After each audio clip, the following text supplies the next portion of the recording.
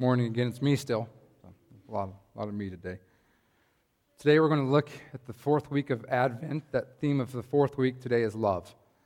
Love is the pink candle we lit after the kids came down, if you noticed that, just in case there was an accident. So we lit the candles a little late today, but that was for a reason. So the fourth candle was lit as the candle for love. And so today we're going to talk about love. We're going to jump around just a few places, so I apologize. We'll be in Mark and in the book of Romans and in 1 John. But I just want to give you a kind of a snapshot and a picture of this idea of love. What does love really mean? Our culture, society has one definition. The Bible, I think, has another. And so we're going to look today at Mark chapter 12. Jesus is asked a really important question that's common to the time and place and to the people who are around Jesus. And it goes like this in Mark chapter 12, beginning in verse 28. It says, one of the teachers of the law came and heard them debating. Noticing that Jesus had given them a good answer, he asked him, of all the commandments, which is the most important? Not an uncommon question for Jewish people to ask a rabbi, a teacher, Rabbi, which of the commandments do you believe is the most important? Now, the Jewish people lived by 613 commandments that are found in the Old Testament. There's 613 separate commands that are given by God in the Old Testament. And so what the person is asking the rabbi essentially is, out of all those 613, which one of them is the most important? Which one, if you had to pick one to follow, which one is it? And so this is Jesus' response in verse 29 and following. It says this, the most important one, answered Jesus, is this. Hear, O Israel, the Lord our God, the Lord is one. Love the Lord your God with all your heart, with all your soul, with all your mind, and with all your strength. Second is this, love your neighbor as yourself. There is no commandment greater than these. Jesus' response is one that's actually probably fairly common in time and place. Jesus, one, quotes from Deuteronomy 6:4, which is part of the Shema, a prayer that Jewish people said every day. Hear, O Israel, the Lord our God, the Lord is one. One of the things that separated the Jewish people from other people in their society and culture was monotheism, that they believed in one God, and that there wasn't multiple gods and goddesses like many others believed, but there was only one God. In Deuteronomy 6:4 is where we hear that for one of the first times. Hear, O Israel, the Lord our God, the Lord is one. Jesus says, because there's only one God, it's our job to love that God. Love the Lord your God with all your heart, with all your soul, with all your mind, and with all your strength. Jesus is essentially saying, your job, the first most important commandment, is to love God with everything you have. Give it all you've got. Which is not, as parents, what we teach our kids when they do something. I know about you. School was fairly easy for me growing up, and so there was an expectation from my parents that grades needed to be pretty good because it came fairly natural to me. And all my parents asked was that I give everything I possibly had. Whether it was school or sports or I went to work, it was give it an all-out effort, right? Give it everything you had. As long as I did that, no matter what grade I came home with, because math started to get a little hard when they started putting letters in there. I was like, what is this about? I don't like this very much. The numbers I was good with. You start putting letters in my math, and I'm like, why are we doing this? This isn't fun anymore. So all my parents asked was I gave it everything I possibly had. That's what Jesus is telling us, is he not? Love the Lord your God with all your heart, with all your soul, with all your mind, and with all your strength. If you approach life with doing those four things, in anything you do, you will be successful eventually. It might take work and you might have to grind it out for a while, but you will be successful if you give it everything you've got. And there are stories after stories of people you can see who, whether they were musicians or singers or actors and actresses or athletes or whoever, or engineers or lawyers or doctors, who maybe weren't as naturally gifted as others, maybe didn't come naturally to them, but they just worked so hard and gave it everything they had that they succeeded. They succeeded time and time again. So the first commandment is simple. Love God with everything you have, with everything you've got. The second is a little harder. Love your neighbor as yourself. The first thing that pops into our mind is, but what if our neighbor's a jerk, right? What if I don't like my neighbor? What if he's grumpy? What if she's mean? Right, this one's harder. The first one we can all get on board with, loving God with everything we have. Okay, that's fairly easy. We understand that. We should love him for everything he's done for us. The second one is harder, loving that neighbor as yourself. And Jesus says there is no commandment greater than these. And this is the response the teacher has for Jesus' comments here. It says this, well said, teacher, the man replied. You are right in saying that God is one and there is no other but him. To love him with all your heart, with all your understanding, with all your strength, and to love your neighbor as yourself is more important than all burnt offerings and sacrifices. When Jesus saw that he had answered wisely, he said to him, "You are not far from the kingdom of God." And from then on, no one dared ask him any more questions. So you get it, right? Jesus' response to the man is, "You're right, you've got it, you're close, you're there." Now this just so happens, this verse, this little saying here of loving God with everything you have and loving your neighbor as yourself pops up in Scripture a few other times. And one of those times is by the Apostle Paul in the book of Romans, chapter 13. It says this, "Let no debt remain outstanding except the continuing debt to love one another. Whoever loves others has fulfilled the law." What's his response then? If you were to ask Paul that same question, remember Paul was a scholar in the Old Testament. Paul, what's the one thing you need to do? He seems to agree with Jesus. Love God and love others. And he says that's the fulfillment of the law. All 613 commandments can be squished down into two. Love God and love others.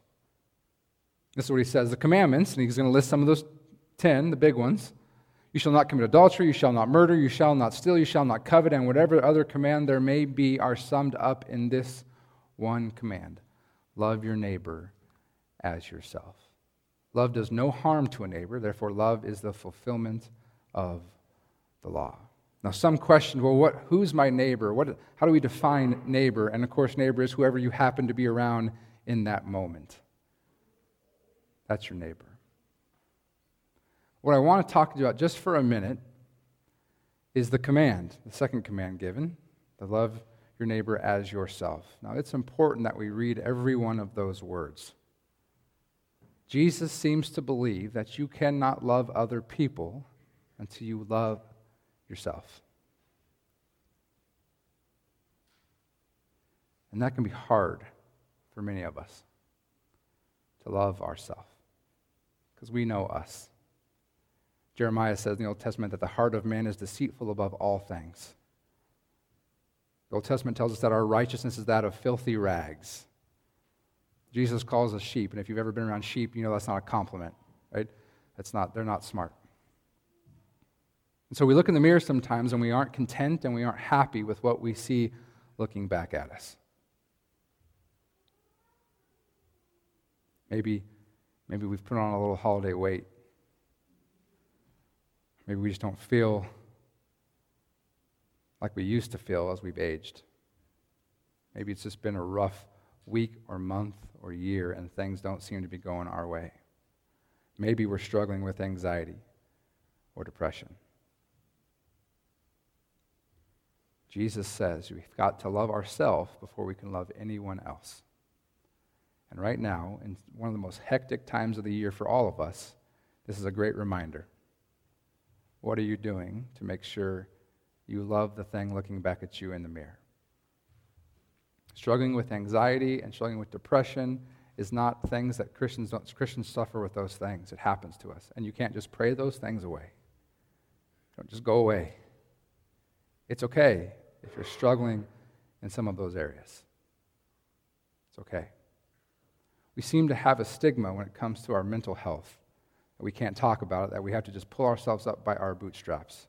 That doesn't always work. Sometimes it does. Sometimes you're just in a little funk, and you just have to listen to your favorite song or go drive around and just jam in whatever, your Backstreet Boys if you grew up in the 2000s, or your AC, whatever it is. You just got to go jam and just got to be by yourself a little bit and get your mind right again. It's okay if you struggle with those things. You're not somehow less Christian if those are areas in your life in which you struggle. We have somewhat of a crisis on our hands in our country. I don't know if you know this or not, but the suicide rate has gone up 33% from 1999 to 2017. 14 per every 1,000 people in our country will kill themselves. It's the fourth leading cause for people aged 35 to 54. It's the second leading cause of death for people ages 10 to 34. And it's the 10th cause of death overall in our country. Jesus says you've got to love yourself before you can love anyone else. We have people who are hurting, who are seeking and needing help. And they often hurt really bad during this time of the year. So as those of us who are Christians, who have the light inside of us, who got this Holy Spirit, have to be on guard for those people and figure out how can we care for them better? How can we help them know that they matter? That their life is important. We will never know why people make that decision. We'll never know. If you've ever known somebody or someone you've loved has committed suicide, you're left with far more questions than you are answers. You never know. What we do know is they get to a point in which they look in the mirror and they say, I don't want to live anymore. That's what we do know. And I believe we can be, as Christians, light and salt to them. We can remind them that there's a God who loves them. That when all else fails and everybody else around them has failed them, that there's a God who has never failed anyone ever. And the fourth candle we lit today is the candle of love. And I'm telling you that we live in a world that's in desperate need of God's love. So we can get online and we can debate over politics or whatever, and we can say all kinds of stupid things, or we could not. Or we could be light and salt. Doesn't mean we can't stand up for what we believe in, but arguing with someone on your keyboard is not going to make things any better for them or you. You're just going to waste each other's time and keystrokes. What we can be is agents of love. If there's anything that's going to transform this world, it's going to be that, God's love. Not my love, because my love isn't all that great. I'm just another person. But God's love is supreme and paramount. And His love will change this world. John says this in 1 John about this idea of love. He says, we know that we have come to know Him if we keep His commands. Whoever says, I know Him, but does not do what He commands is a liar, and the truth is not in that person. But if anyone obeys His word, love for God is truly made complete in them. This is how we know we are in Him. Whoever claims to live in Him must live as Jesus did. Dear friends, I am not writing you a new command, but an old one, which you have had since the beginning. This old command is a message you have heard. Yet I am writing you a new command. Its truth is seen in Him and in you, because the darkness is passing and true light is already shining. Anyone who claims to be in the light but hates a brother or sister is still in the darkness. Anyone who loves their brother and sister lives in the light, and there is nothing in them to make them stumble. But anyone who hates a brother or sister is in the darkness and walks around in the darkness. They do not know where they are going because the darkness has blinded them. We cannot profess to be Christians, to love this Jesus and hate other people. It's incompatible, John tells us. That you have to live in light, you've got to love other people. And the moment we begin to hate others is the moment we find ourselves in darkness. Now, I understand it can be difficult. We're hard to love, are we not? All of us are, me included in that. We can be difficult to love. Don't look at your spouse right now. Don't do that, right? Don't look at them during this moment. Look at me, straightforward. Eyes up here. It's like when the teacher was going to call on you in class, right? You don't want to get called on, so you look down. Like, don't make eye contact with the teacher. I don't know the answer. I don't want to be called on and embarrassed in front of everybody. Same moment right now. Don't look over to your right or left. We're difficult to love. We just are. We are. We're hard to love. We can be selfish and conceited and arrogant and prideful and want our own way just because it's our own way. Doesn't mean it's right or it's better, but just because we want it our way or it's the highway. And yet, the commandment is the same. Love God and love other people like you love yourself. And so we've got to leave this place every week doing our very best. That's all God asks of us, right, is our very best to love other people. Doesn't mean we're not going to be frustrated by them. Doesn't mean you have to... Notice, the commandment isn't to like everybody. You don't have to like everybody. That's not the commandment, because that's never going to happen. God knows that. He goes, that's never going to ever happen. You're not going to like everybody. But the commandment is to love them.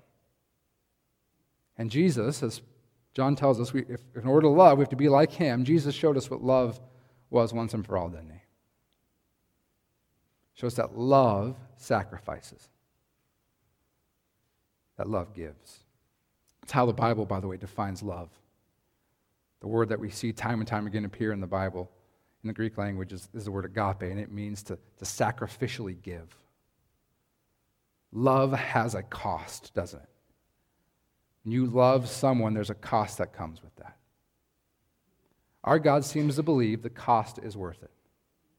And you think about the cost that he paid to show us how much he loves us. That this little innocent baby would grow up and at 30 years old start his ministry, and in just 3.5 short years would have to face the cross, which is a terrible way of dying, to show us his love. Because love has a cost. It's a price that has to be paid. And Jesus paid that price for us on the cross, where his blood was spilled for our benefit, not for his. So if you love someone, that means you have to sacrifice, you have to give. But it's worth it. It always has been, and it always will be. Let's pray. Our Father in heaven, we thank you for the opportunity we have to come here today and to see all our wonderful children get up and sing and do an amazing job, Father. And just it brings great joy to our hearts to see all of them up here giving it their best. God, we thank you for your Son, Jesus, who showed us what love is in flesh and blood. He embodied love, cared for others, cared for those who no one else cared about, who everyone else had overlooked or had cast aside, God, and he didn't give up on them. And so we ask you, knowing that your Holy Spirit resides in us, to guide us and lead us into your love every day. Help us to love one another with everything we have, knowing that it can be extraordinarily hard sometimes to do so. God, we thank you. We love you. It's your Son, Jesus' name we pray, and all God's people said. Amen.